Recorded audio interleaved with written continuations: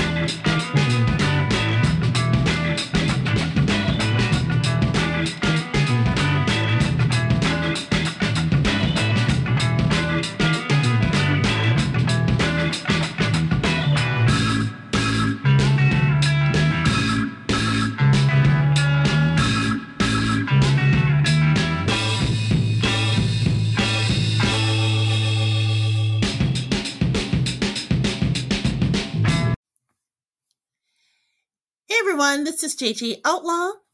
Hi, I'm T Outlaw. And we are back with a new episode of the Gourmet Goober podcast. We want to thank everyone for giving us last week off. We know that it was kind of unexpected when we announced that there was not going to be an episode last week. Yeah. But we are truly back. And with that in mind, and we'll explain a little bit on that later. But first, if this is your first time listening, I am the Gourmet Goober, aka JJ Outlaw. You can find me online on Twitter anytime at JJ Outlaw. I'm on the Instagram at Gourmet Goober. My nickname came from my dad, and it's part of a cooking blog that still exists called The Gourmet Goober, of course. You can find it at thegourmetgoober.com. If you are so inclined, you can look for me on Facebook, look for Facebook. Facebook at Gourmet Goober Blog. And as always, I'm here every podcast episode with my co-host, my partner in crime, my BFF since college, my hubby, that dude. Okay, I have to psych myself up every time I say this. Say it. The Dark Desperado. The Dark Desperado. Big Daddy, aka Big T Outlaw. How are you? I'm doing quite well. Where can they find you online? Well, you can find me, that dude, T Outlaw, the Dark Desperado. You can find me on Twitter at T Outlaw, TOUTLAW. Once again, I can spell. And you can also find me on Instagram at T Outlaw, Josie Wells. Origin, like the movie.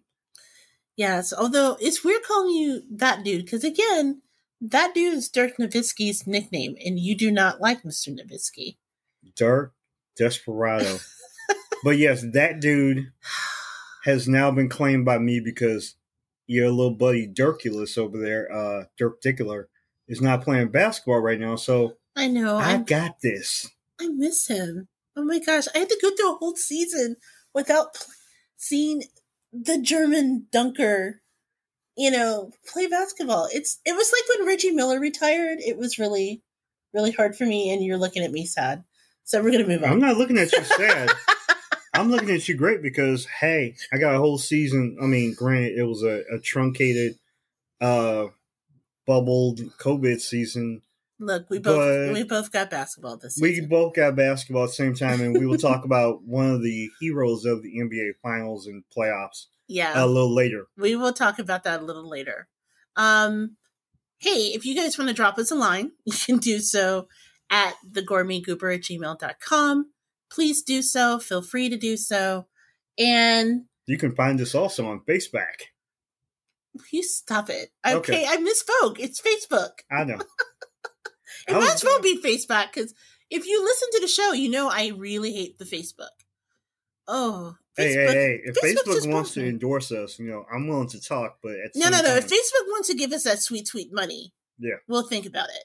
But until then, Facebook is the devil, and I don't like it. Eh. Plus, it's like super weird because lately I've been getting hit up by people that I knew back in high school on the Facebook, people that I haven't talked to in years, and I'm just like,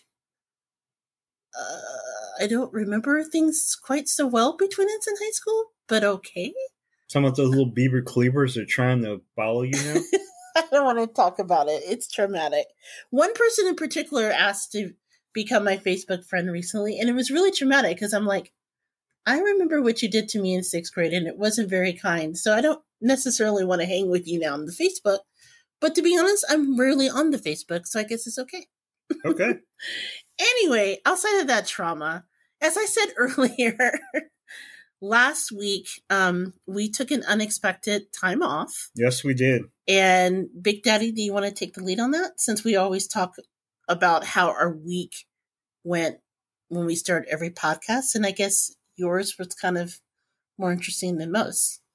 I don't know if the word interesting would be the word I would use, but the household was quite busy with visits by us to other places, including vets and, well, the hospital. How was my week? I took the week off last week because I have been on a short. Well, I have been on a leave of absence from my employment for a short time, not because of COVID or anything like that, but I had to have surgery, and the surgery was for my vision because just at a certain point in September, I think I watched a few minutes of the first NFL game and just I must have had like a bad reaction and just everything exploded. So that is not what happened. It was not what. Hey, I could tell them that I went and got fixed, but somebody else in the house did. But we'll get to that in a moment. But yes, I had to have eye surgery to clear up a detached retina and some scar tissue that had developed over the years from diabetes. So pretty much, not to go into a long story, but yeah, this is my time to work on my overall health and wellness and to just get my act together. But yes, that's how my week occurred. And let me just say, Big Daddy is fine. And I want to just express my immense gratitude to everyone who's been involved with this health scare. It kind of happened so quickly. And there were some decisions that really needed to be made, like, okay, I got to get you to an eye specialist. And we're just so grateful we were able to get right on in that same week. Mm-hmm. And they're like, okay, we can get you into surgery that same week. Or a couple, like maybe 2 weeks afterwards, because they had to do some prep work behind the scenes. But yeah, everything just went really smoothly, which is sort of a grateful feeling, because, now if you know anything about the hospitals, a lot of them have very stringent rules, and some of them are being very taxed by the ongoing coronavirus pandemic. So to be able to get him into surgery as quickly as they did, in front of a specialist as quickly as they did, who's done an amazing job and kept us a part of the whole process, I cannot be grateful enough for that. I don't know if you wanted to say any more before I jump in. No, pretty much the best I can say is thank you so much to the people of the Chicago hospitals, Mercy Hospital and whatnot. Right. Not only for, helping me and being very proactive and safe during these visits and during the surgery, but also to the frontline workers and the healthcare workers who do so much, especially over the last 7 months. Yeah. It's been, a tremendous goal, and I was actually blessed to have, at least for the visits, not so much for the surgery, because of COVID restrictions, to have the goober with me, at least for the visits to the doctor, or at least to the hospital, because, they didn't have to, so yeah, I bless him for that. Yeah, I was really grateful because it's hard because when your partner, your longtime spouse, they tell you that they have problems with their vision, you don't really think about how essential a part of your daily life that is until you potentially lose it. And it was everything from, oh my God, I need to get you in front of a specialist, and then getting you there and back. And the specialist that we saw was across the border in Northwest Indiana, not from Northwest Indiana, it was in Chicago. Um, so they have Yeah. a lot of stringent guidelines Yes, they do. And we like to about say, but Chicago is very good with their COVID testing Yeah, and their preparedness. and Indiana, not so much. Yeah. So there have been some fears when he first got treated with the surgery. I was just like, are you going to let me be with my husband? Because technically, this state is on Chicago's quarantine list. So this all developed around the time that this was happening. And I was really worried they're going to say, no, you can't be with your spouse. But no, they were just like, in fact, there's one lady. I mean, I'm not even sure if I should share this. I don't know. Okay, I'm not going to share this. Okay. But there was one person in particular who was very sweet in letting me go to the appointment with him. And the way that she did it was actually really, really, really sweet. And she basically said, hey, I understand. I get it. Go ahead. But then, of course, when surgery day came, she like dropped me off. I think she kept, the car running and like just did a roll and stop, tossed me out of the car. No, because what happened was on the day of the surgery, it was outpatient surgery. And I was allowed to be with him for every appointment. But when it came to outpatient surgery, I couldn't even wait in the waiting room.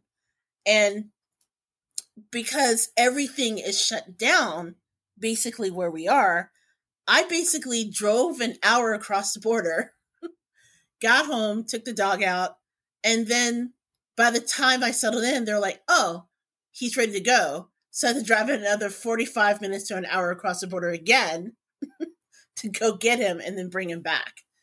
So it's been really stressful because there's been a lot of administering medicine and drops, and I'm the one who's doing all the driving, which I don't mind. I mean, I accepted that was just going to be part of it.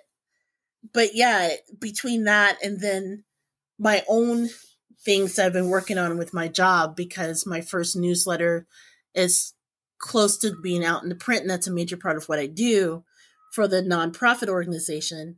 And because we didn't have enough stress, we also got the dog fix during that same time. 5 days after. Yes. So between administering medicine and taking care of you, and then administering medicine and taking care of Braxton, and Braxton and the whole cone thing, which was traumatic in and of itself. Because literally, we dropped Braxton off. He went to go get fixed. They're like, oh, come get him. He runs to the car. We're like, okay. And then literally, once the time they got him to the car, it was like he became a catatonic statue and he didn't want to move with the cone on his head because it freaked him out. So we had to do a mad dash to get one of those inflatable cones so he doesn't mess with himself. Yeah, basically, Braxton got the wear holes snipped, and he was all good, like, when they brought him out to the car. And then you realize that the cone was a lot bigger because of the size of his neck. Yeah, because he has a big head. Like he does have he has a big, giant cranium head. He has a big Dan Ryan sized head. Yeah, so he has a big expressway sized head. And then literally we brought him home and he realized that his cone was a lot bigger than the rest of his head, and he literally did not move. He stood like a statue. We took him out of the car. He stood like a statue. We couldn't take him to take a step. So we had to pick this 70-pound puppy almost and carry him to the house. And then you couldn't do a lot of carrying because it would put strain on your eye. So I had to fight him in the house and then fight him in the area that I prepared for him. And then when it was time to take him out, fight him off the area. Then he didn't want to move. Took two people to for him to go out and take a dump. Yeah. So needless to say, these last couple weeks have been so stressful that when it came time to record the podcast, Big Daddy looked at me and he saw that I was literally at my wit's end. And he was just like, it's time to we'll take a break. Maybe we'll take a break so that JJ can get okay. Computer says no. Because my cup just, between working with the editing of the publication and working to make sure that you're okay and helping with that transition. And I know it was hard for you. And then with Braxton, and it was just a lot. Well, let's just call it for what it is. There was not enough coffee around to carry the goober through that week. So we took a break. Yes. So long story short, dear listeners, first of all, thank you for that. That said, it wasn't all difficult. Okay. We found moments of joy. Big Daddy, during his time off, has really visited cooking. So I'm very grateful because this has been a stressful time, like I said, at work. And so you taking that off my plate as best as you could. I haven't burnt down the house. Well, no, and I'm grateful for that. It does require a little bit of adjusting. So, for example, you can't leave when you want necessarily. I can't go running the streets. I can't go, stripping. Sorry, not stripping. I was like to say, you go stripping? Should we talk about this? Can't hook that side hustle up.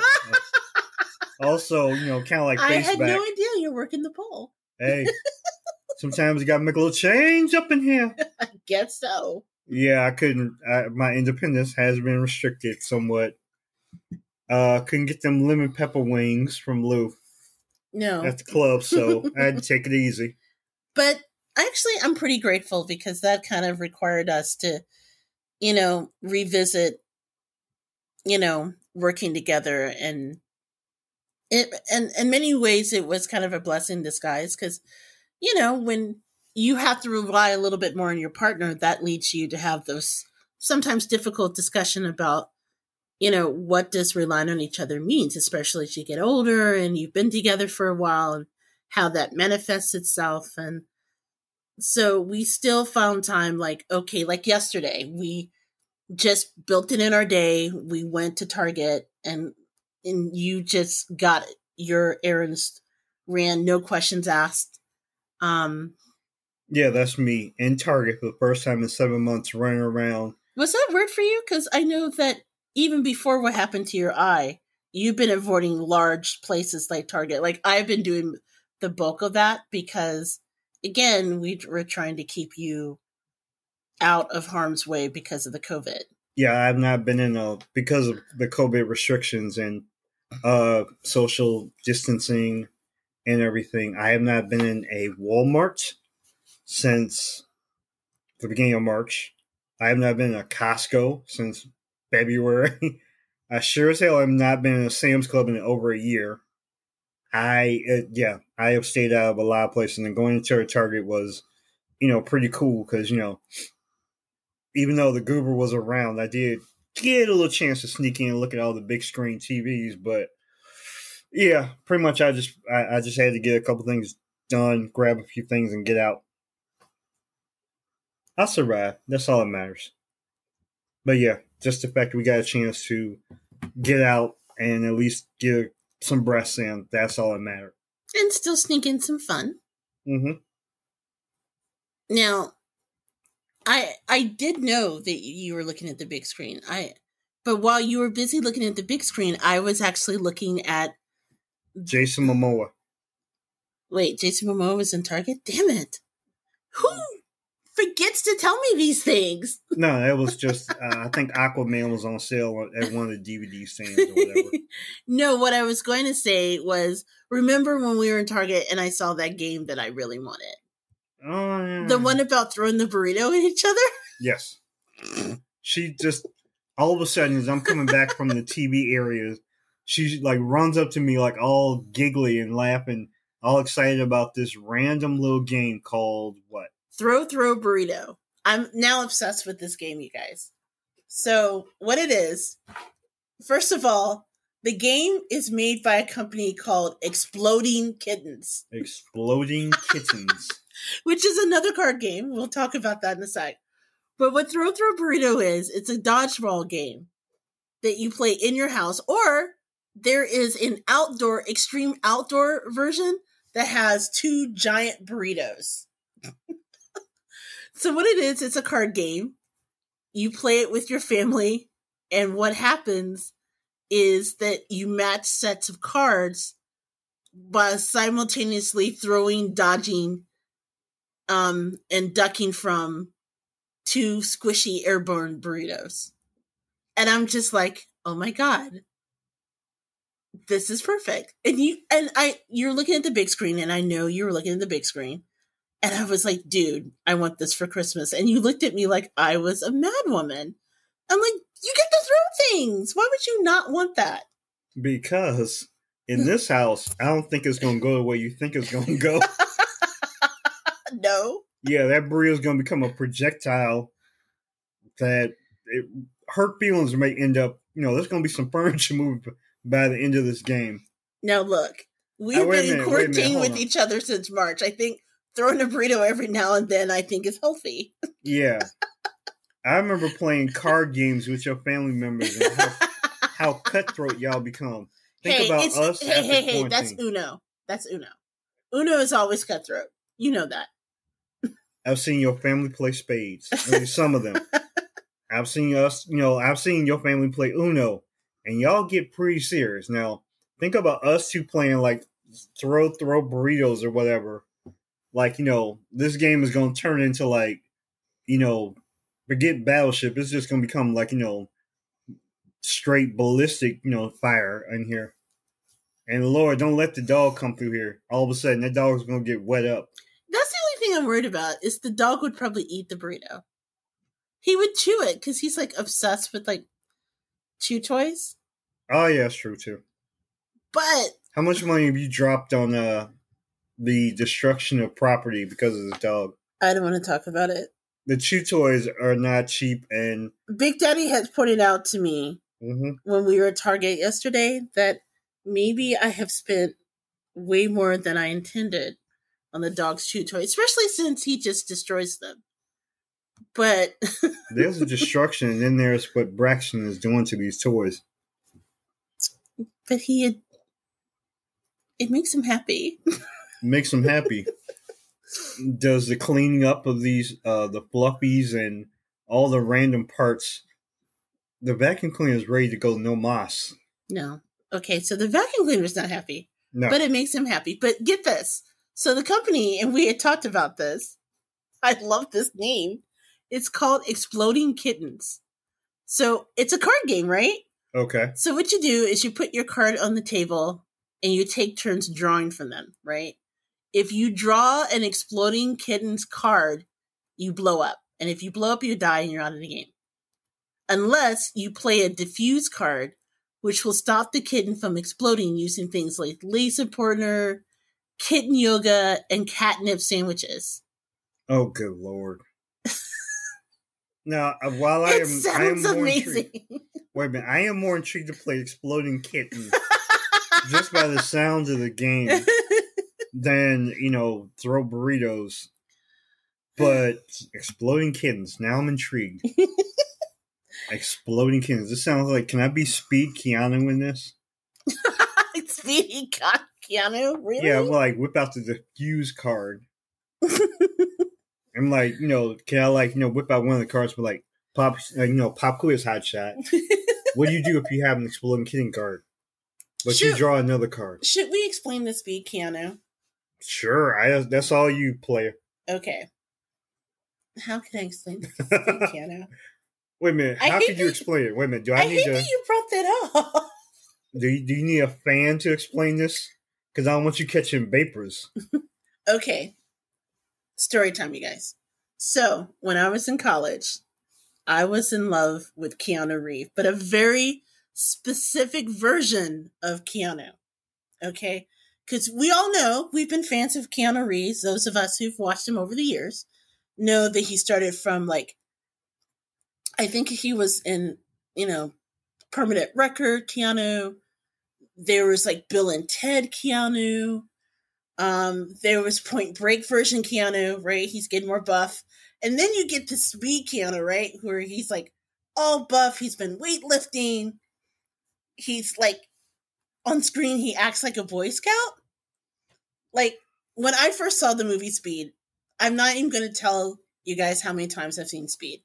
Seriously, the first time I saw it was with one of my best friends in the world, Nan. Nan told me that I had to go see this movie. So we're in the theater, and there's a scene where in the beginning where there's people trapped in an elevator, and he's helping to get them out, and he's chewing gum. And Nan looks at me and goes, "Look how intently he's chewing the gum. If he can do that with his mouth with gum, imagine what else he can do." And good Lord. And from then on, I was obsessed a little bit in college with Speed Keanu. So much so that back in the day when they used to have video stores, they had like this ginormous poster advertising Speed when it came out on video cassette and DVD. So I had a friend in college that worked at the Blockbuster, and I said, "What are y'all going to do with that poster when you get rid of it?" And they're like, "We just toss it." I'm like, "Nah, give it to me." So at one point when Big Daddy and I were both living in the dorm, I actually had that ginormous Speed poster featuring Speed Keanu, Big Keanu, Buff Keanu, over my bed. And the reason why is because every morning when I woke up, the first thing I wanted to see when I woke up was Speed Keanu. So yes, I have a Speed Keanu, of course, is no more. I think we're now at the John Wick version of Keanu. What happened to Speed? What happened to the poster? Well, I the poster went with me all through college. And well, it had an accent when I was turning off the last dorm room's wall.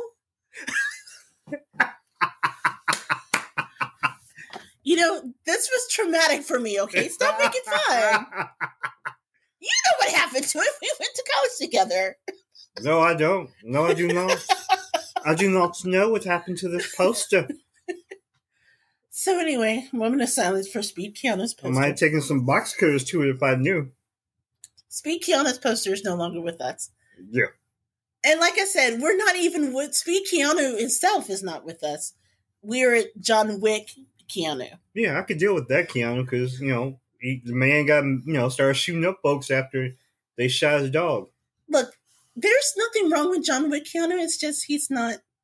He's a badass, He's just not the buff Boy Scout that Speed Keanu was. John Wick, he can whoop some ass there.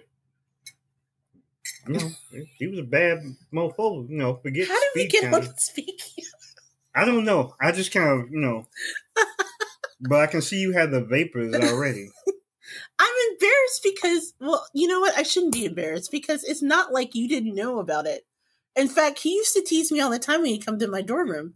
He'd be like, "Why is that guy over your bed?" And I'm like, "Because I want him to be the first thing I see when I wake up." And I would wake up and say, "Good morning, Keanu." It was fabulous.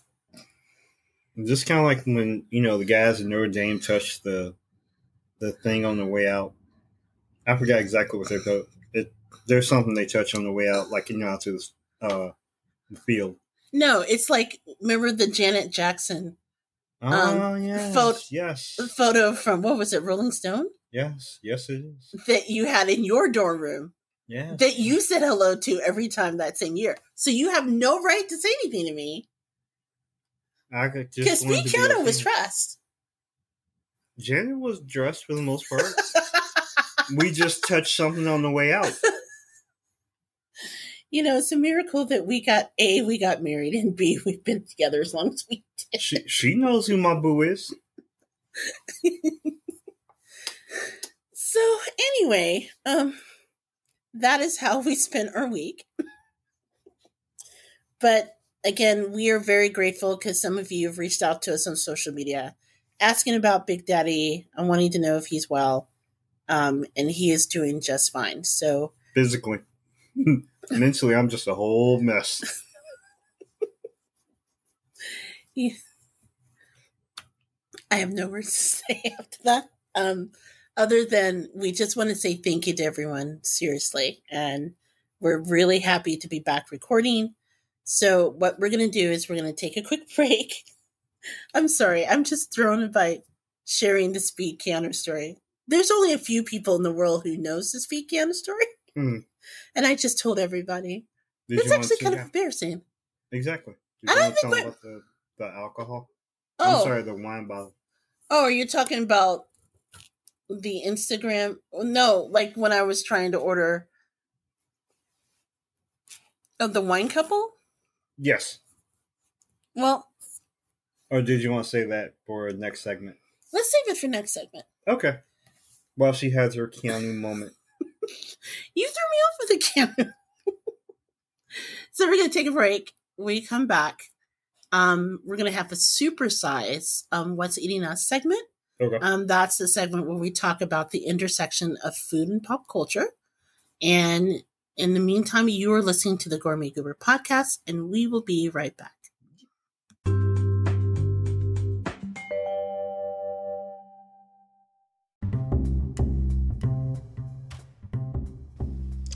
Do you know who struggles with creating ideas? People who are actually creative. But do you know what really sucks about being a struggling creative? It's that frustration of starting a new skill, the unbearable phase of being stuck with new ideas, and of course, never knowing when or even how to make a profit from your ideas. You know that feeling. Being a jack of all trades but master of none. Well, the Conscious Creative Corner podcast is the podcast where real creatives share their secret formulas on how to be irresistibly profitable in their field.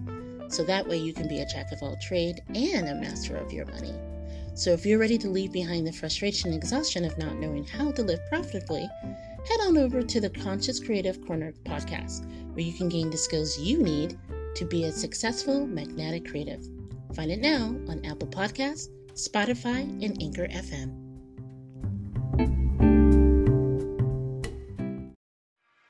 Hi, I'm Carrie. And I'm Emily. And we're the hosts of A Dark Cup of History, a spin-off series to our regular podcast, A Nice Cup of History, where we dive headfirst into the weird and paranormal aspects of the world we all live in. If you want to know your woman in red from your woman in white, or precautions to take against demonic dolls, and just where to go to find Black Shuck on a moonlit night, why not give us a listen? Together we talk about the dark, creepy, and downright terrifying parts of our history and folklore, as well as what you should do if you ever encounter any of them. Interested? Come and find us on Buzzsprout, Apple iTunes, Spotify, Stitcher, Pandora, iHeartRadio, and pretty much anywhere else you'll get your podcasts. So turn on the lights, grab a blanket and some rock salt, and let's get dark.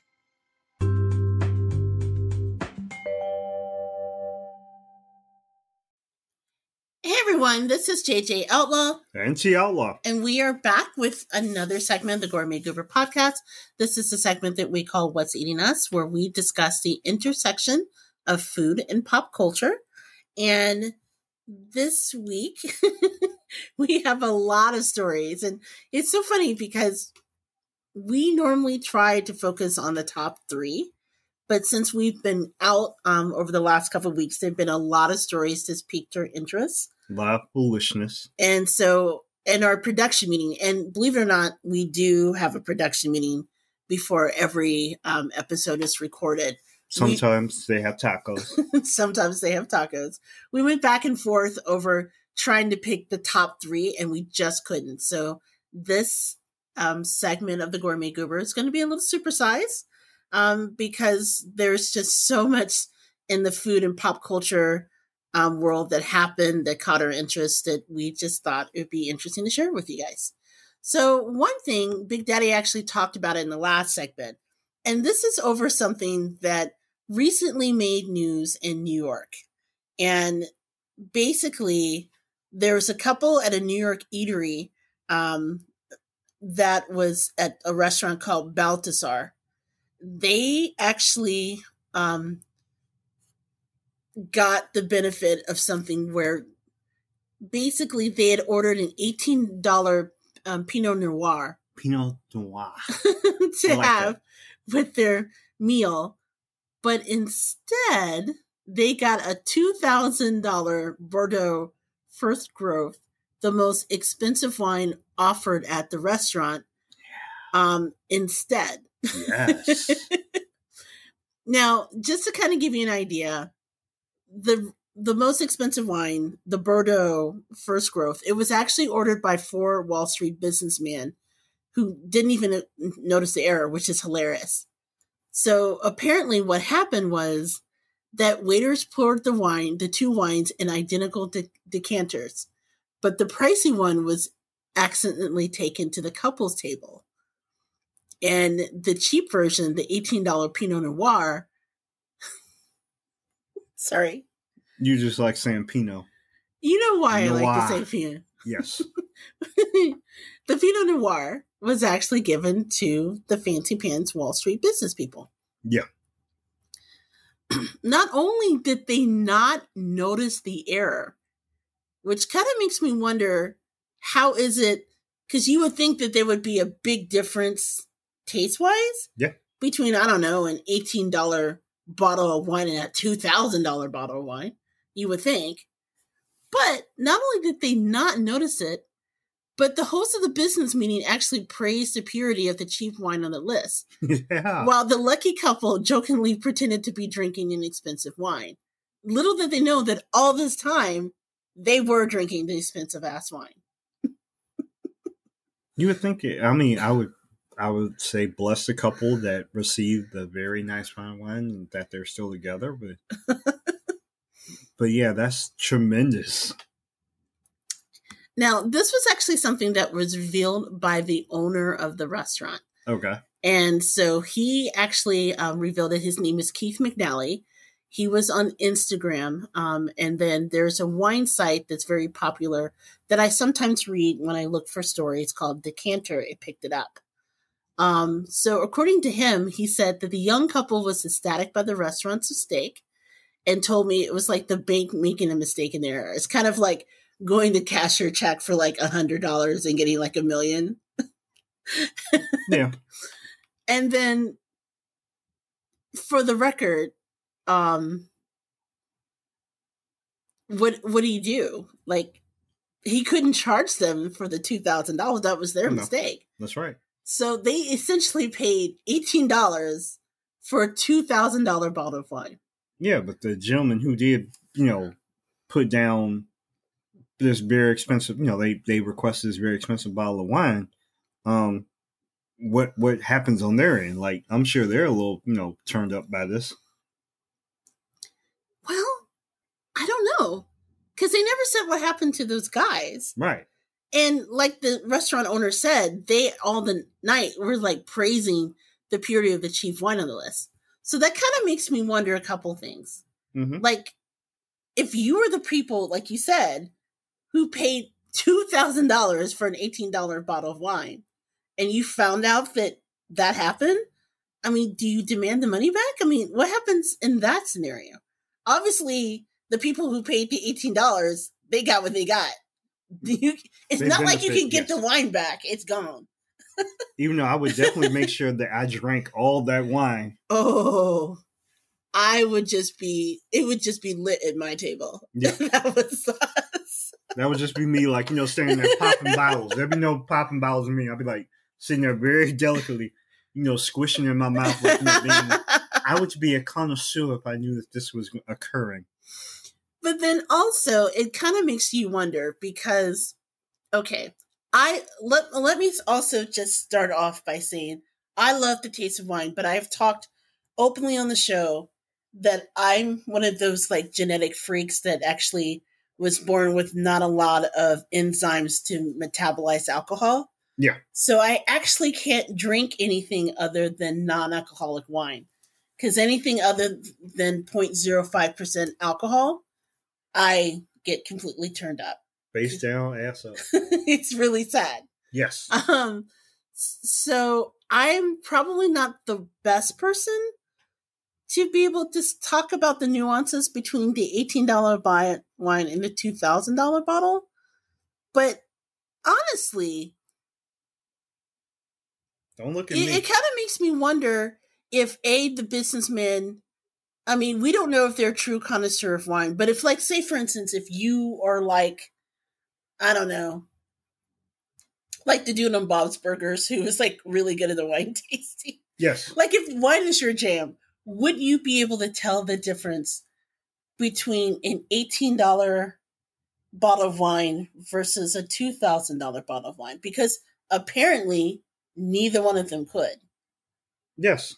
I would like to believe that if you are a true vineyard connoisseur, I'm sure I forgot the exact name for these gentlemen, or I'm sorry, these people who know, the difference in the delicacy of these wines, that they would be able to tell. But like, if you're charging on the company account, I don't think they were truly paying attention.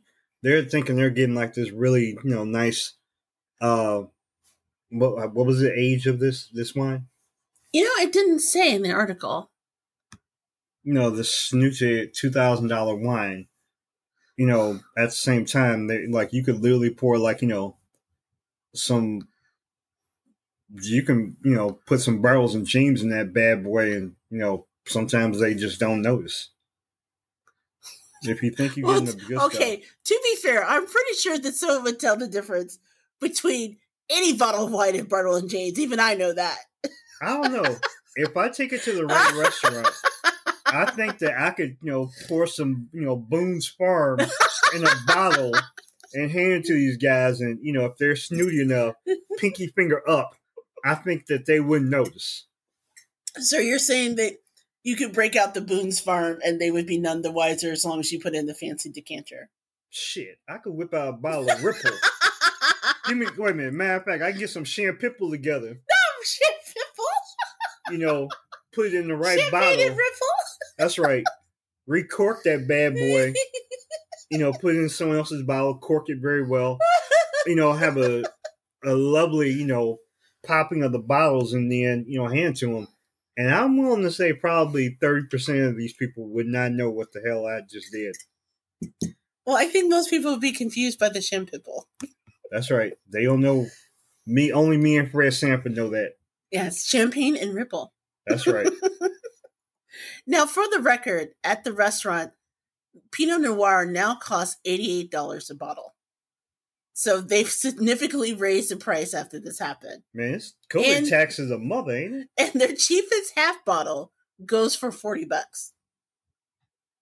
Right? Yeah. Man. You know what this reminds me of? I don't know if you... Gosh, who does it? Is it Vogue or Vanity Fair? It's like... no, I think it's Cosmo. I want to say it's Cosmo. There is a magazine that has done this series of videos where they ask you, like, can you tell the more expensive item, right? And you saw one, because remember they did one with Desus and Mero? Yeah. And then there's one that was really funny that they did with Nene Leakes of the Real Housewives of Atlanta. I think they did. Did they do one with Leslie Jones, or was I thinking somebody else? I want to say they did do one with Leslie Jones. I want to say so.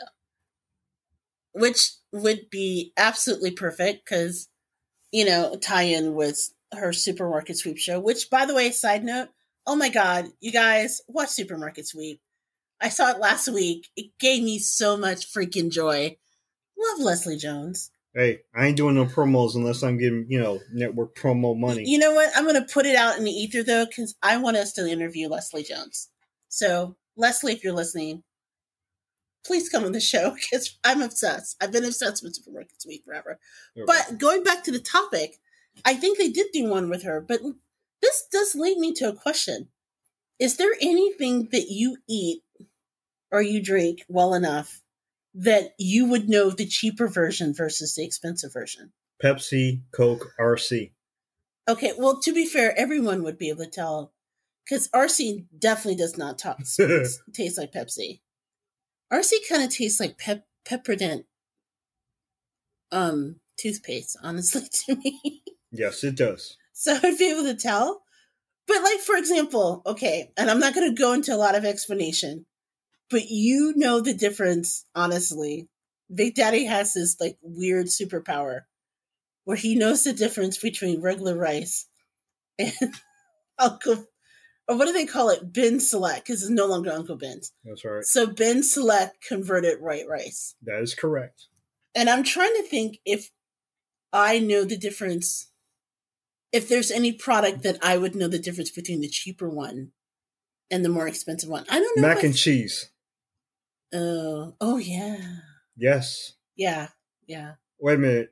You and mac and cheese, like, you went like up against the entire country of Canada about their choices of mac and cheese and how they prepare it.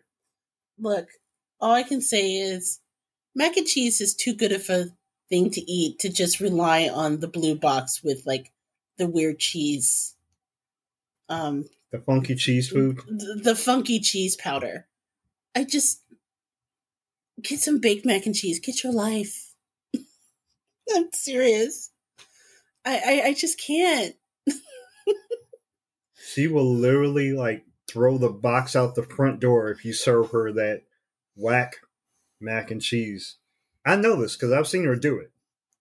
I have not physically done that. I have seen your nose turn like completely sideways on people. Okay, I do get horrified if it's bad mac and cheese. So you're right with that. Yes. But is there anything else that you could think of? Oh goodness. Bad sushi. Well, yeah. Like the kind you get. Well, like what was it? Were we at Meyer and they had like sushi and the thing, and you're just like, oh, you can get sushi here. I'm like, no, that's not sushi because it has like fake crab and it was okay. So maybe I'm kind of a snob for that. Yeah, she's really good on the raw bait. Yeah. Oh goodness, let me see. I might have to take the task. You would be good for like you can tell the difference between like regular chips, name brand chips, and like off brand chips. Not really. Yeah, you can. I've seen you do it. Okay. Because like when we've gone, because you particularly like Pringles, and you can tell the difference between the Pringles, like the name brand Pringles, and like the stuff that we get at Aldi's. You have told me that. It hasn't stopped me from eating them. Well, no, you'll still eat them, but you could tell the difference. Yeah, I mean, I can tell the difference, but at the same time, I'm not gonna like sit here and have a taste test with them.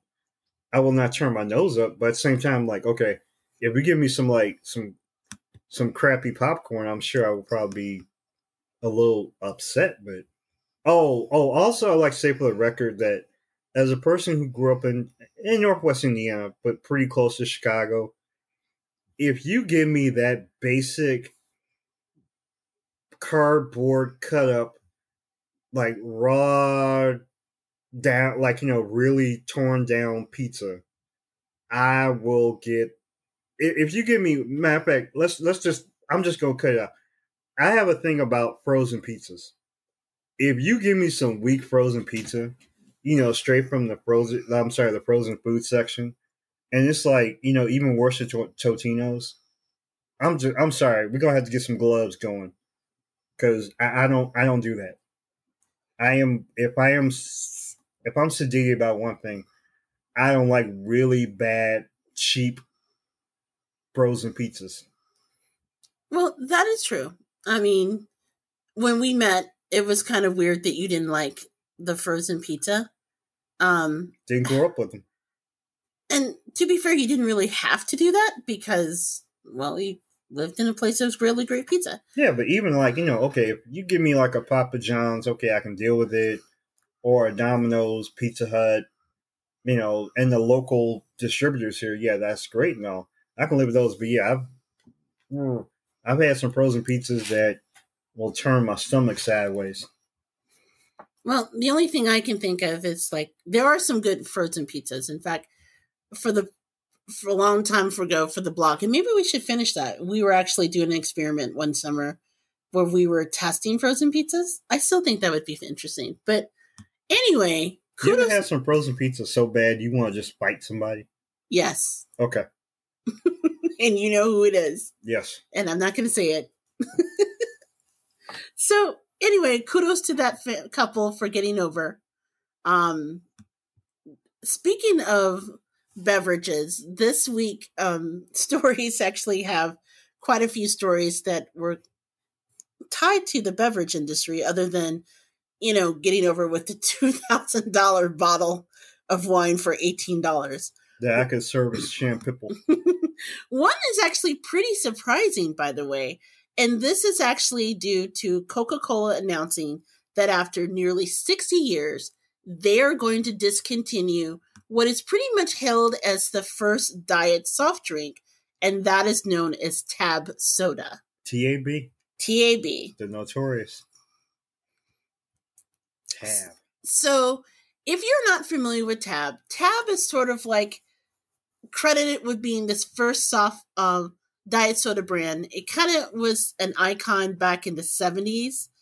One thing that is kind of unique about Tab is its makeup. So Tab soda is actually one of the few soda soft drinks that was up until recently made with saccharin, also known as, what is the... Was it Nutris? No. No. It's not saccharin. No. What was the weird stuff that they put in it? It's, gosh, what is it? See, now I can't remember. I feel like It's whatever came in the pink stuff that my mother still loves. It's not Sweet and Low. Yes, it's Sweet and Low. Sweet and Low was the way that they actually sweetened it. Sweet and Low and I were never friends. And actually, even though Tab soda was credited with being the first major diet soda to take hold, it actually wasn't the first, and I just recently learned this. Okay, now I'm intrigued. So, the first diet soda was the release of something that was released by RC Cola, and they released something that's called Diet Right. Oh, yes. I remember Diet Right. That was the nastiest finger-pulling. If for those who, took on RC, I mean, I grew up with it, so I can't knock the hustle, but yeah, Diet Right and I were not friends either. Diet Right, it's special. It's special in its own way. So, back in 1963, RC Cola found some success with the release of Diet Right. And at that point, Coca-Cola wanted in on that market. So, that's when it created its own version of Diet Right, a sugarless fizzy drink that they called Tab. So, courtesy of some clever marketing and some not so, on point health guarantees, they promised to help people keep tabs on their weight. And that's where the name came from. Okay. So throughout the 60s and 70s, that's when Tab really had its heyday. So much so that at a time, it actually had 6 spin-off flavors: root beer, lemon lime, ginger ale, black cherry, strawberry, and orange. But eventually, because Tab became so successful, they decided to create a sugar-free version of Coca-Cola's mainstay project. Okay. And in 1982, Diet Coke was unveiled. And once, people could get the Diet Coke, why the hell would they want Tab? Yeah, because it looks like it has a Pepto-Bismol in a can. It tasted okay. Well, I don't know about all that. But basically, once people started drinking Diet Coke, Tab kind of fell out of favor. Right. So much so that, I'll be honest, when they announced last week that they're going to stop making Tab, I was really shocked because I didn't know they still made it. Yeah, like every once in a while you go to the bodega, you see it in the back, but yeah, no one ever. It's almost probably the same cans from like 2000. Yeah. But yeah, I didn't know that. Yeah, they were still selling it, but it's just you just randomly see it, but you never pick it up. Now, there's a really great article about Thrillist from Thrillist.com that kind of goes over this. And they interviewed Carrie Kopp, who is the group director of Diet Coke for Coca-Cola North America. And she basically said that Tab was sort of a tailblazer of sorts, because if it wasn't for Tab, then Diet Coke, Coke Zero, even other versions, because once Coca-Cola came out with their version of Diet Coke, Pepsi followed suit. That's right. So really, Tab was kind of like the trailblazer where this exists. Now, I was kind of curious, like, who the hell still drinks Tab, right? Well, believe it or not, there are still some Tab superfans. In fact, there is a tribute site that has been in existence for over a decade, I think. It's called I Love Tab. Okay. And in that super site, it goes everywhere from, Tab soda. It sells Tab gear. It has old style Tab vintage advertising. And you'll be amused by this. Much like the McRib, you know how they have like sightings of the McRib? This super site actually has it so that you can find your own Tab. So if you're like obsessed with it and want to know where to drink it, it'll actually map it out what stores still sell it. Okay. Interesting. I am impressed. Yes. So I actually was kind of curious to see, since they're turning it out, and I have not had a Tab. Honestly, I've not had a Tab in about 40 years. 40 years? Yeah, when I was 6. Okay, I'm willing to say I did sooner, because not that I'm like dropping my age yet, but at the same time, I would say it's been a solid 20, 23 years. So honestly, if you are so inclined, you find your a cup of Tab, or sorry, an actual can of Tab. Okay. Grab it while you can, because they're going to discontinue it before the end of the year.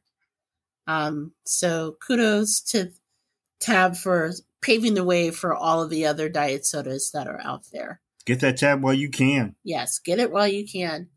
And just as a side note, Tab is actually the one soft drink that Coca-Cola announced that they're going to discontinue that's been getting a lot of press. But to be honest, Coca-Cola recently announced that they're going to discontinue about 200 brands of their soft drinks, waters, and related items. Everywhere from Tab soda to Stinko coconut water to one of my favorites, the Odawalla brand, which if you probably are familiar in the stores, they sell like juices and smoothies. They have a juice that I really love that's called the Great Green Machine. The Great Green Machine. Yes. So they're discontinuing that as well.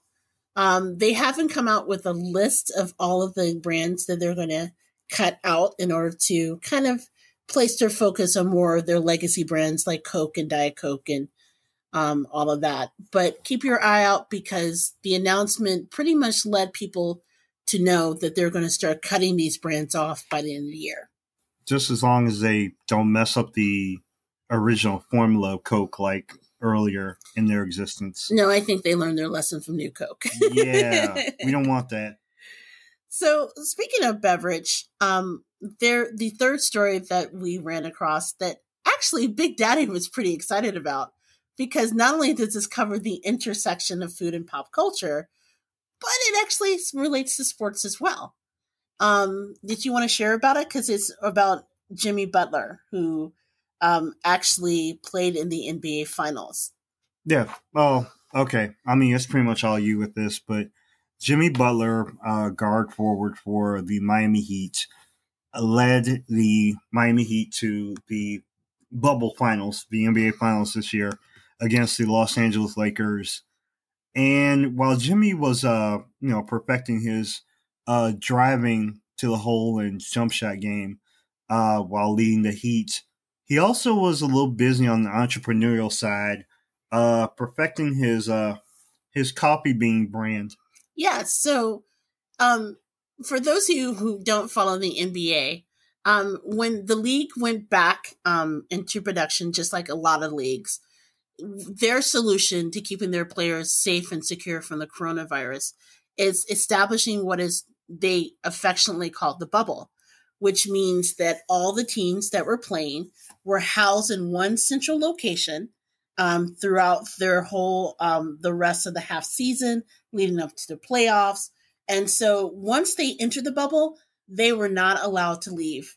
Of course, there were some exceptions, i.e. Lemon Pepper Lou. The Williams. But outside of that, pretty much they ate morning, noon, and night. They spent time in the bubble. So Jimmy Butler apparently had this side hustle that he started where he started his own coffee shop.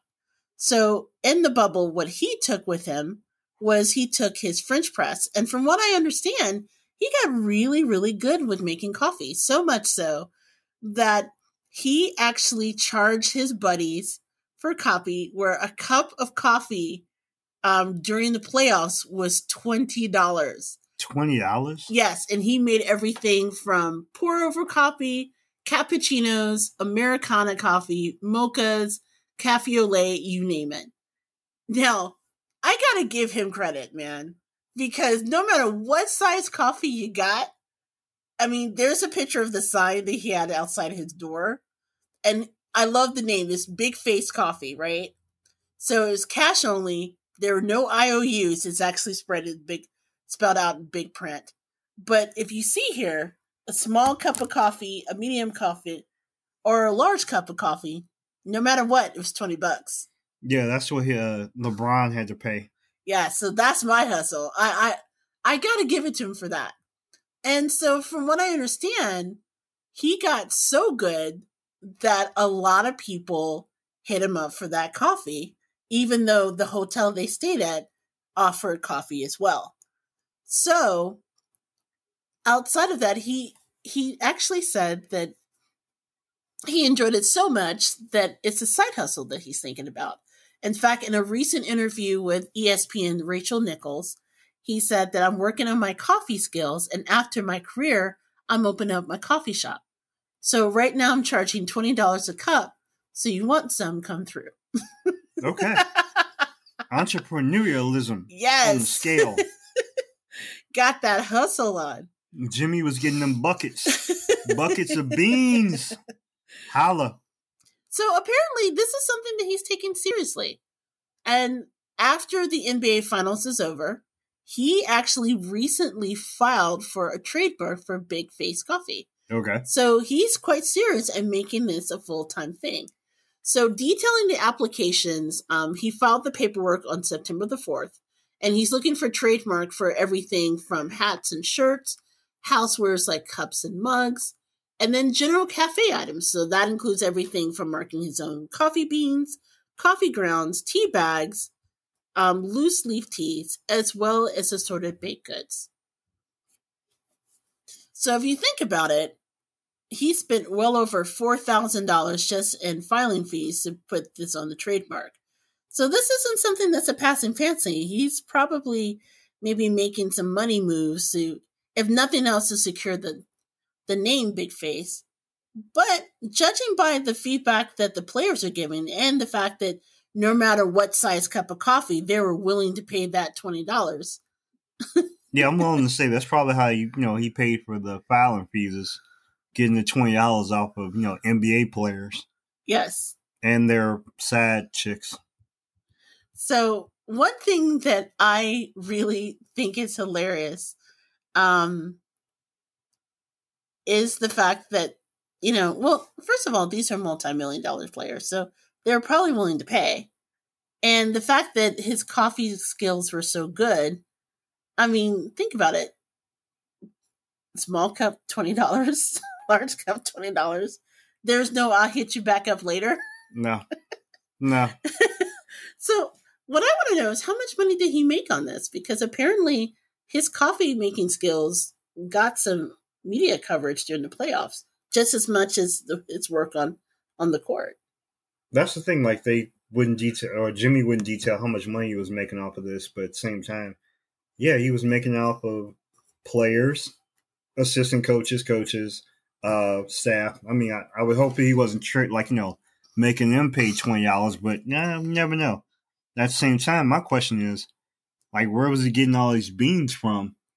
I heard that you can get things delivered into them. Okay, so basically, like, his, room was he probably just had a bed and just a whole bunch of boxes of beans. His house is probably like our house now, where it's just full of Amazon boxes. Only his is full of beans instead of dog toys and office supplies. Yeah. I'm just thinking of earlier, 6 a.m, like all of a sudden Jimmy's like dead sleep, and all of a sudden there's like a who is it? It's Mickey Mouse. I need some coffee, man. No. Here's my question. Okay. Because eventually he was in the final with the Lakers, right? Yes. So did the competing team come to his room for the coffee? Like if you were playing against them? Because keep in mind, okay, I asked this question only because we're old enough to remember how back in the day, how cutthroat the Lakers were and vice versa, as far as there was no kindness paid to the other team. No. If someone falls, you don't pick them up. You don't pick them up. Their dressing room is colder than the other room. Yes. So if you wanted an advantage, would you not give them coffee? Would you cut them off? Either you would give them just a little bit too much sugar. Yeah, I would like to believe that during the finals that he kind of restricted the coffee to the Lakers locker room. Not that it helped because the Lakers won. Yeah. Still. I can imagine him saying to LeBron, yo, man, I had to cut you off. Yeah, he's like, LeBron's like, come on now, I'll let you go on my HBO show. Jimmy's like, nah, bro. This is about that ring. You can come back later. Yeah. No coffee for you. Call me back in 2 weeks, homie. So kudos to Jimmy Butler and his new deal that he's creating online. Or not creating online, creating with his coffee empire. And dude, I'd love to have a pour over, although I'm not going to pay $20 for that small cup. You might have to break us off something a little different, but not being an NBA millionaire. But that's actually pretty ingenious. It is pretty ingenious. Now that I'm thinking about it, I think maybe I should start my own coffee business. Oh, really? Yeah. I know nothing about coffee. But I was about to say, you know absolutely nothing about coffee. Yeah, but I got the name, You add milk to latte. Shut up. Yes, I add milk to lattes. That's so funny. I'm the one hidden, would you like some coffee with your milk? Yes, I think I'm gonna, trademark my own coffee. I even have a name for it. I'm gonna call it that damn donkey coffee. That damn donkey coffee? That damn donkey coffee. Why would you call it that? Because I'm going to feature my own special coffees with my own special blends. I don't want to know. Matter of fact, I think my signature... Please do not explain. That's right. My signature drink will be the Dark Desperado. See? I was trying not to encourage you. You can't stop this train. Apparently not. Yeah. So, speaking of other things that we can't stop, KFC was able to recently get some publicity from all people, Prince Williams. Prince Williams? Prince William. Oh, the future King of England. Okay. That guy. Yes. So, according to People magazine, Prince William and Kate Middleton last week made a surprise outing in London on last Tuesday to meet some of the finalists of the Duchess of Cambridge Hold Still photo project. So they're out and about. Imagine they're just doing their thing, being prince and princess, I guess. Dutch and Duchess. Anyway, so they passed by a KFC restaurant, and the future King of England, they said, couldn't help but steal a glance inside, studying the customers in front of their lunch. So basically, someone at KFC saw, dude, Prince William is actually looking at us. and didn't miss a beat. So they actually tweeted a picture of him peering inside the window with the caption, William whispered quietly to himself, "Oh, I just can't wait to be Wing." Yes, I know that's bad. Yes, you are correct. But then they quickly followed up with another tweet that has gained a lot of play online. And the tweet actually created a new nickname for the future king of England. Okay. It said, "I'm sorry I didn't call him His Royal Thighness" in the main tweet. His Royal Thighness. His Royal Thighness. So apparently, Prince William has a distinct love for chicken, and I didn't know that. I don't know much about Prince William, to be honest. That's okay, I don't either. But apparently, according to people, in addition to a roast chicken being his go-to dish when he's at home, he actually shared that his favorite fast food chain is Nando's, which if you've not had Nando's peri peri chicken, oh my God, get your life. It's so good. There's a couple in Chicago. So peri peri chicken is chicken that's marinated in African bird's eye chili peppers. And you've had it before, because remember we went to the Nando's. Okay. I did not know. But Yeah. okay. I see what you're saying. So apparently chicken was his thing. So what do you think about Prince William's new nickname, His Royal Thighness? I think that's kind of weak, but okay. If that's what you want to call him, you got to add some flavor to a otherwise bland topic. Then yeah, your Royal Thighness is okay with me. The question is, did Princess Catherine partake of this chicken?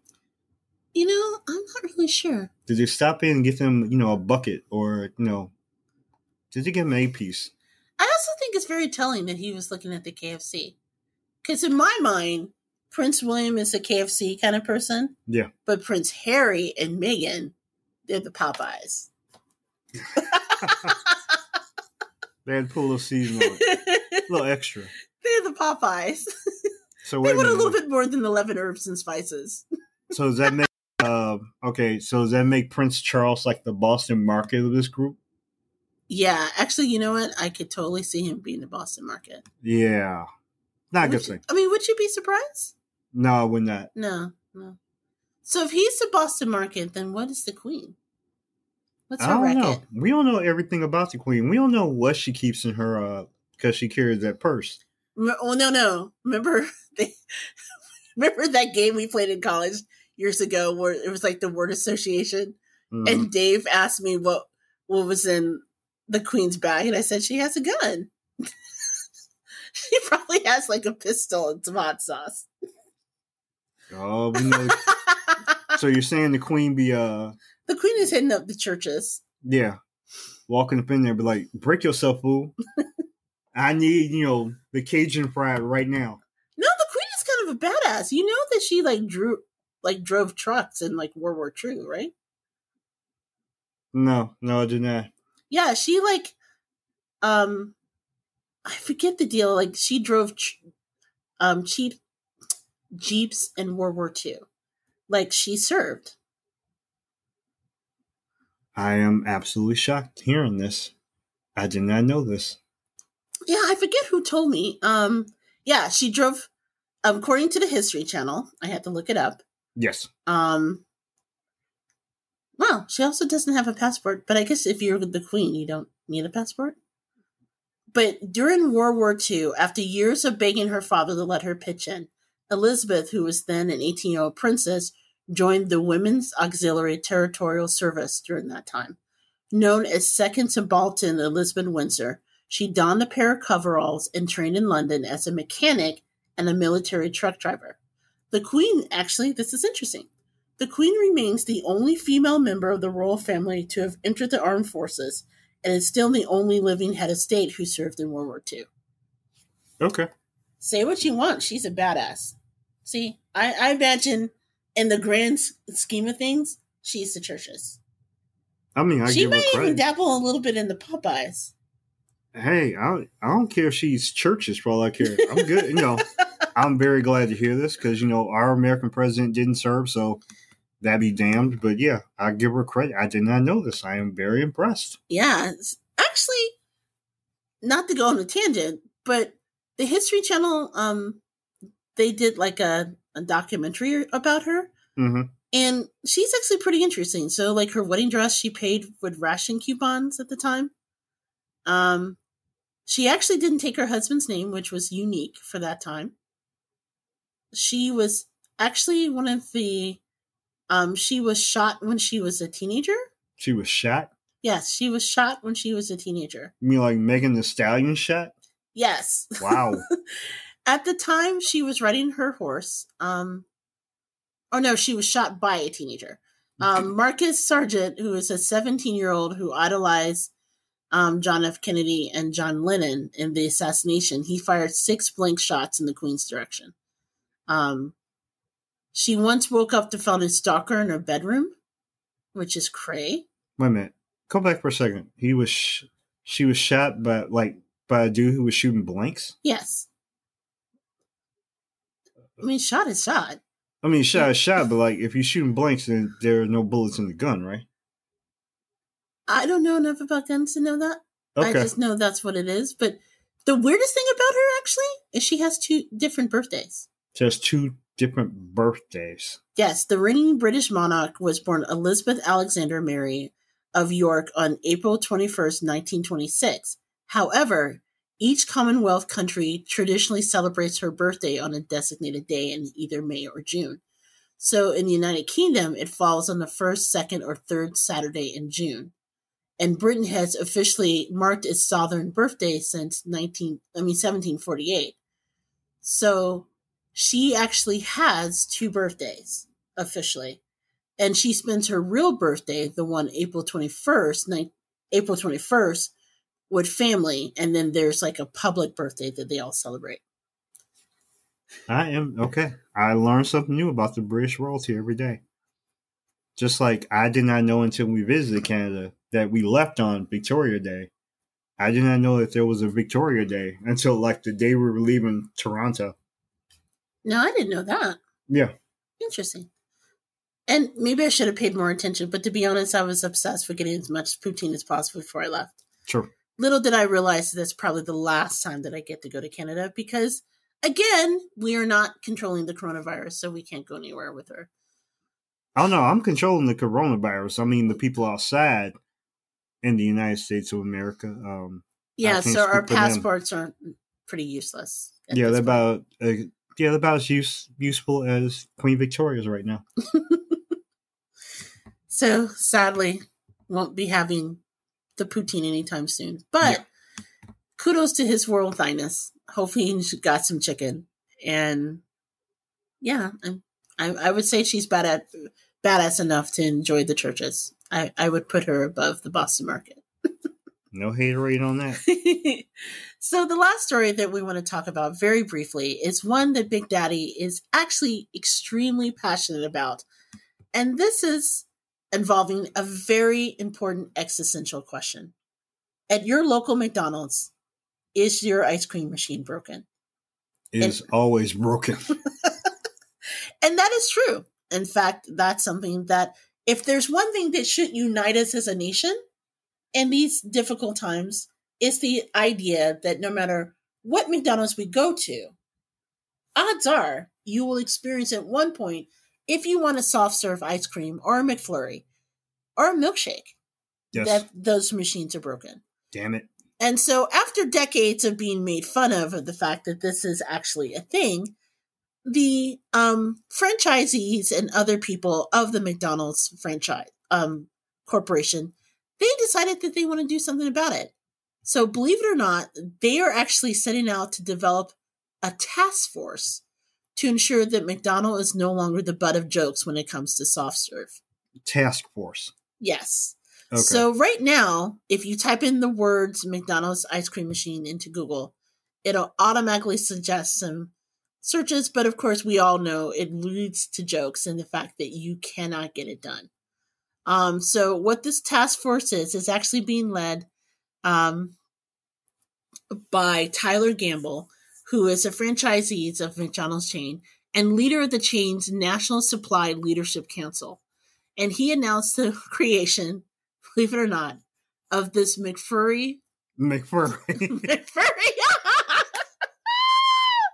Let's try that again, because McFlurry sounds really dirty. Yes, it does. I'm not drinking that. McFlurry focused task force at the National Owners Association meeting earlier in October. He said, I will not feel that my tenure as your equipment lead has been a success until we found a way to ensure that McDonald's is no longer the butt of the joke, even with their own social media team. But let's be honest, according to Food and Wine, this is actually something that's happened before. In fact, in 2016, it was determined by a data analytics company that the broken ice cream machines were the most common customer complaint on social media. No kidding. And in 2017, writer Rena McLeod was so pissed off by her inability to get a McFlurry that she actually created an app that was called Ice Check, which allowed users to kind of crowdsource and share information. So as they approach a McDonald's, if the ice cream machine isn't working, you can real-time update it and let people know that it's not working. Damn it. See, right then and there, I was like, I need to be part of this task force. Matter of fact, I'm calling up every McDonald's franchisee and be like, listen, hello, do you have your shake machine up and running? Do you or do you not have your shake machine running? If you do not, please let me know. Because I will not frequent your restaurant unless you tell me the shake machine is frequent and running. Big Daddy is... I'm serious. This gets on your nerves a lot because how often do you crave a McDonald's milkshake? Which, as a side note, I don't know if I've ever had a McDonald's milkshake in my life. Wait a minute. Wait. No, that's not true. I've had the what did they put out in... You talking about like the Shamrock Shake? Yes, I've had a Shamrock Shake. Okay, I will scratch that. I've had the Shamrock Shake, but that only comes out once. Yeah, once a it year. Comes out for like a month in between February and March. But I always assume that the Shamrock Shake is there because, dude, why advertise the freaking Shamrock Shake if it's not available at your restaurant? Right. So I've never had experienced the pain, at least in recent memory, of going to a restaurant and asking for a Shamrock Shake and it's not working. Because at least they make sure that their shit is together during that month because people want their Shamrock Shake. But that said, I know that you expressly have experienced that pain when it comes to not having access to the soft serve. That's right. As a little kid who has grown up, whenever you would, pass by the McDonald's and you would always say to your mama, I want McDonald's. I want McDonald's. And whenever she would relent and would not hit me up with do you got McDonald's money? Like front line, I would say, okay, somewhere inevitably in there, I would ask can I get my combo or Happy Meal with the milkshake? And every once in a while they would tell me, oh no, our shake machine is broken. After you hear that about 20, 30 times, you start to get a little grumpy about that. And I'm not saying that in any way, because let's be real. Is McDonald's shakes or McFlurries the best thing on the market? No. Are they the best, best made milkshakes or, soft serve ice cream? No. But it's the most easily accessible place to get such things. And every time, well, at least up till the point there became this issue with every damn shake machine within a 30-mile radius. And it's always the shake machines in the nice neighborhoods that are working. How come, the ones in the hood near me, they never work? So I'm all in my feelings, yes. But my thing is, yeah, inevitably you want a shake, even at, weird times of the day, night. And you say, okay, McDonald's, open. Yes, can I have a milkshake? Oh, our shake machine's broken. Okay, so when you gonna get it fixed? We don't know. Waiting on a part.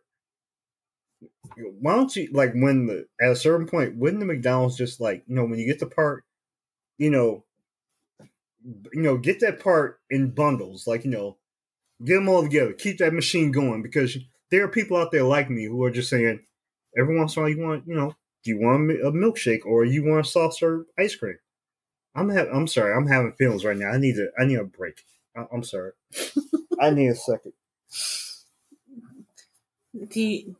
Should we give a moment of silence for all the falling machines that you've encountered? It's everywhere. It's all across the country and in Canada and overseas. I think the little kids in Thailand, they are not happy with this because the shake machines are always broken.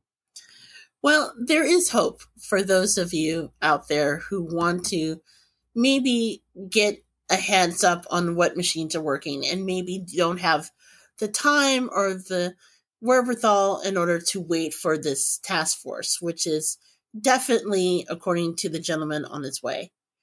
Believe it or not, there is another app that is in the works that was created by a software engineer by the name of Rashik Saeed. And so he, too, shares your frustration, although I'm not sure if he puts it in such elegant terms as you do, about the frustration that it's hard for him to know what's working when it comes to the machine. Mm-hmm. So he created something that's called McBroken. McBroken, which is a site that is ran by a bot. And the way it works is, believe it or not, this bot is programmed to place an order every 30 minutes for exactly $18,752 worth of McSundays. Goodness. So what it does is it goes through the McDonald's app. And for those of you who've ordered food through the McDonald's app or any app, like, for example, Starbucks works the same way, where, say, for instance, you're on your way and you're ordering ahead of time to get something at your local Starbucks, right? And you want to have cold brew coffee, like the Nitro Coke Brew, and they're out. It will not let you order from the actual app. It'll actually tell you that it's down or not available or sold out or however the app does it. Well, the McDonald's app does the same thing. And so what this actually does is this bot will go through and run just basic chats through the mobile app, which you can use to place an order in any McDonald's location. So if you add a McDonald's ice cream order to your cart, the theory goes that the machine at that location is working. And if you can't, then it's not. So he basically reverse engineered the internal ordering API and when he launched the tool, and he's placing an order worth $18,752 at every McDonald's in the U.S. to figure out which location has a broken ice cream machine. Wait a minute, run that back. Wait a minute. How many orders are placed? It was $18,752 worth of orders. It's a lot of milkshakes. Yes. Goodness.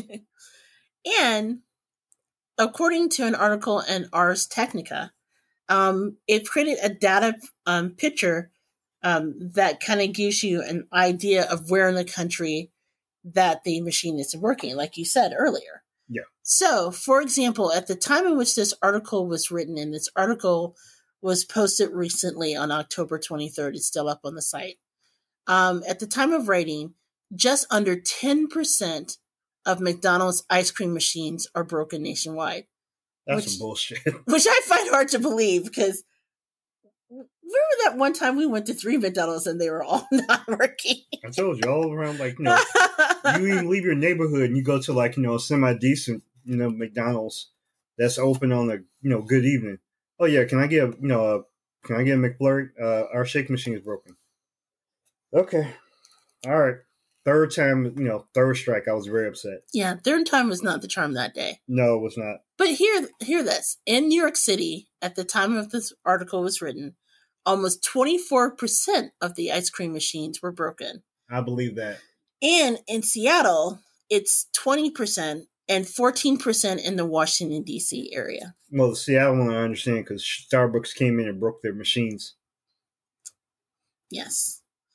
So whether or not the franchisees take their matter into their own hands. Raina McLeod, who was so upset about not being able to get an Oreo McFlurry late at night that she created the app that we talked about, or Rashik's brilliant McBroken. The good thing is there are some resources that are available. So if you are so inclined to get that kind of craving, you can at least take advantage of it. So yes. So there's hope. There's hope.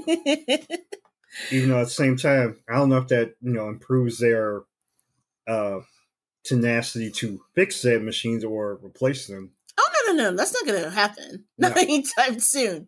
But at least you know where not to go. Okay. So I tell you what, we're going to take a quick break, and when we come back, we're going to close out the podcast as we always do, talking about the best thing we ate this week. So you're listening to the Gourmet Goober podcast, and we will be right back.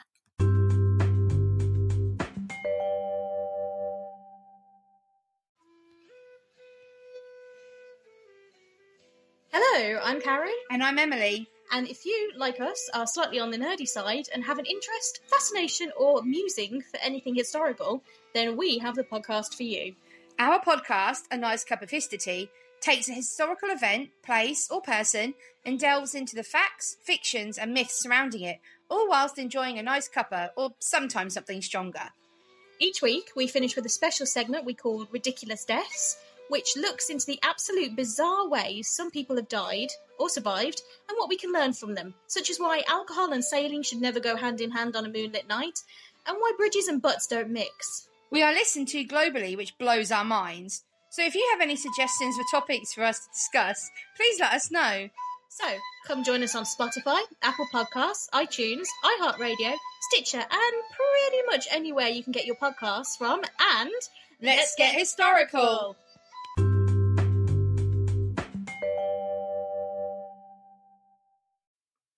Hey everyone, this is JJ Outlaw. And T Outlaw. And we are back with the last segment of the Gourmet Goober podcast, where we share the best thing we ate this week. And this week we have two really unique choices that are brand new to the region that we call home. We, of course, will share our choices in the show notes. So if you happen to make your way, particularly if you're in the Chicagoland area, Northwest Indiana, feel free. You can stop by and try out these two really great restaurants. And we are actually hoping very soon, just as a side note, to open it up to our listeners where you can share the best thing that you ate this week. That'll give us an opportunity while we're still hopefully sheltering in place or staying at a socially distanced location from one another to still share some of the great places where you have tried some really great food that you think that people should know more about. And just as a side note, if you want to share the best thing that you ate this week, you can drop us a line at thegourmetgoober@gmail.com, and maybe we'll read your response and put it on the show. So, Big Daddy, as always, we start with you. So, what is the best thing you ate this week? The best thing I ate this week. Goodness gracious. I mean, other than, hospital food. No, the you didn't best get thing. Hospital food, did you? I was quick. But no, the best thing I ate this week actually came from someplace mobile. It was actually a food truck. And it was actually a food truck in my hometown of GI. It was called Cracked. Yes. It's actually on 5th Avenue between 4th and 5th, near the Steel Yard, the baseball stadium for the Geary Railcats, and, of course, U.S. Steel. There was this random food truck, or a set of food trucks that's kind of situated right now on 5th Avenue, right before you get downtown, or just near downtown.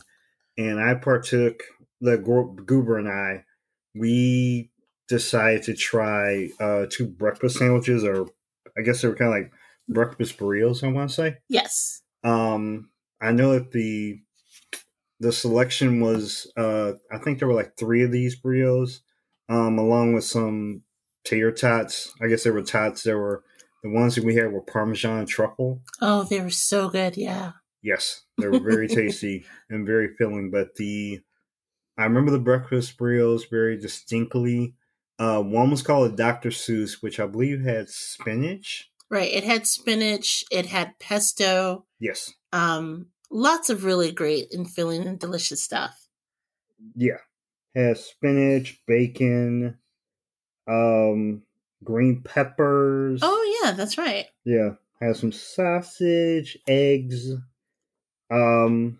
That was one, and that was one of my favorites. The other one was called the Hungry Chief, which is a little bit more, I would say manly. Didn't it have chorizo in it? It was a very strong chorizo. Yes. I mean, I shouldn't say very strong, but it was a very filling just from, because I only had half of the burrito, but just one half of the burrito was very filling. I know it had hash browns in it. Yeah, it did have hash browns. They also had breakfast tacos, which were very good too. But yeah, having the Hungry Chief definitely filled me up very good. So that, in my opinion, ladies and gentlemen, was the best thing I ate this week. And can I just give a shout out to Cracked, because Cracked is the food truck that they've recently brought to Northwest Indiana in this area. It's actually, for those of you who live in the Chicagoland area, you think that sounds familiar. That's because there is a Cracked restaurant on Milwaukee in Wicker Park. And there was a Cracked food truck that was in Champaign, I think, on the university campus out there, the University of Illinois in Champaign, Urbana. They recently decided, and I love this idea, they recognize that this area of Northwest Indiana, which they came to, is basically a food desert. And so they decided to bring the food truck there to bring really great artisan choices to the people of Gary and the people of the steel mill so they can enjoy it. So there's actually two food trucks that are together. There's one that has really great barbecue, and we've had that before. And then they have this breakfast food truck that's there all day. So for those of you that are near the Wicked Park location, my understanding is they're still open. So you can, if you can't cross the border right now, which is understandable because sadly, as I mentioned earlier, Northwest Indiana is on the quarantine list. So it may not be as easy for you to cross the border right now in order to try it. But you can go to your own restaurant, support them. I've talked to the owner of the food truck. He's super, super nice. And again, a really great way to enjoy some of the Parmesan truffle tater tots, as well as the two breakfast burritos. And they were really filling. Like, I just got two burritos and we split them, and then we each had like half of one. But man, that was like really good. Yeah. It was very, very good. Like, I was not ready for how filling that the two burritos were. And you know, the thing that got me was I was thinking that you would be all about the Hungry Chief, but I asked you which one you liked, and you really liked the Dr. Seuss, which blew my mind because, dude, like spinach and pesto, getting Big Daddy to eat that, but he totally loved it. That was the thing, like, because the build-up for the Hungry Chief was like, okay, I'm like getting this big hearty meal, but weirdly enough, like the Dr. Seuss, which is kind of like green eggs and ham almost, was actually like, if you like a nice leaner thing that kind of like fills you up but doesn't, like, seem too filling, because the Hungry Chief definitely will fill you if you are really into that. The Dr. Seuss actually was nice and clean, and I mean, it was a good hearty meal, but at the same time, like, nice and lean. Also, I'd like to give a shout out to the other food truck, which was Blacktop Barbecue. Oh yeah, they were great. Oh yeah, they have a lovely brisket. Lovely brisket sandwich. And Big Daddy's hard on brisket, so if he tells you it's a lovely brisket, you can take it to the bake. Yeah. Well, my choice is also in the region, as we affectionately call this area. There is a new place that recently opened up that's called the Burger House. And we had an opportunity to order from them recently. And they pride themselves on having really crazy burgers. Like, I'm talking everything from, you can get something called Signature, the Burger House Burger, which is a half-pound burger with cheese, tomatoes, pickles. They have one that is elotes. They have elotes fries. They have a Philly cheese steak burger. They have something which is, what? Oh, the Boogie Burger. The Boogie Burger. No. Oh, no, the Boogie Burger is something different. But the Boogie Burger is actually, that's the one that has a burger. It has shrimp. It's special sauce, cheese sauce, onion. But then they also have one that's made with two donut buns, basically. Okay. Yes. So we ordered because, dude, if you have something that's called the Boogie Burger, you, of course, get it. Yes. Why would you not? Call the boogie. So we ordered from them. And then what I got was something that they have that's called the Surf and Turf, which is basically like this loaded fried dish that comes with garlic cream sauce. It has shrimp that is lightly battered in a tempura type coating and then lightly fried. It also has steak, parmesan. It has all of these really delicious fresh herbs, and it's sitting on a bed of fries. So it's kind of like poutine, but not, because it doesn't have, of course, the cheese curds. But that said, oh my gosh, you get a lot of the portion for it, and it's just really, really good. The fries themselves were one of those thin cut fries that they have. Okay. The garlic cream sauce really blended well with like the fresh herbs, which was like fresh rosemary, fresh parsley. I mean, it just really added something to the dish. So it's kind of like, it's hard to describe. I mean, and this restaurant does feature a lot of loaded fries. So they have everything from Philly fries, elote fries, which is roasted corn and poblano, peppers, lime crema, flaming hot Cheetos, which I think is hysterical. They have one fry that is called a honey garlic shrimp and chicken loaded fries. Smacking my lips right now. Yes. That comes with shrimp, buttermilk fried chicken bites, and a honey garlic drizzle. But yeah, the Surf and Turf, it was just perfect. I mean, it's good hearty portion. I had some left over for a snack before dinner, and just perfectly done. I mean, Okay. the fries were not over. I mean, all of the seasoning and other stuff was on the fries. The way they packaged it, it didn't sweat through. You know, a lot of times where the fries get soggy. Yeah. So they did it just crisp enough. And they were not overly salty. No, and that was another great thing because I tried to watch my salt, and the whole thing was just perfectly seasoned. So I could not have asked for a better dish to snack on. Oh, and just as a side note, didn't we also get their garlic? Gosh, what was it? It was garlic Parmesan fries. Yeah, for some reason we had like a Parmesan love that week. Yes, we had a Parmesan love that week. But yeah, I do recommend hitting them up for the garlic Parmesan fries as well. And then you remember the burger that you got? Because you really liked the burger. I think my burger was actually, I think was it the classic, the all-American-ish burger? I think so, but you really loved the burger as well, right?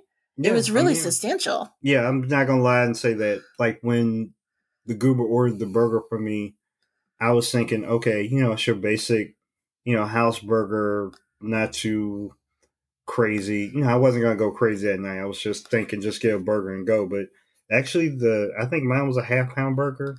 Yeah. A little more, but, like, for what they gave you, the portions actually filled me up. And, I mean, that's me, all of 200 and some odd pounds.